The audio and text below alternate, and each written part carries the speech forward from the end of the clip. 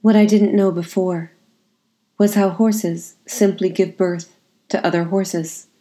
Not a baby by any means, not a creature of liminal spaces, but already a four-legged beast hell-bent on walking, scrambling after the mother.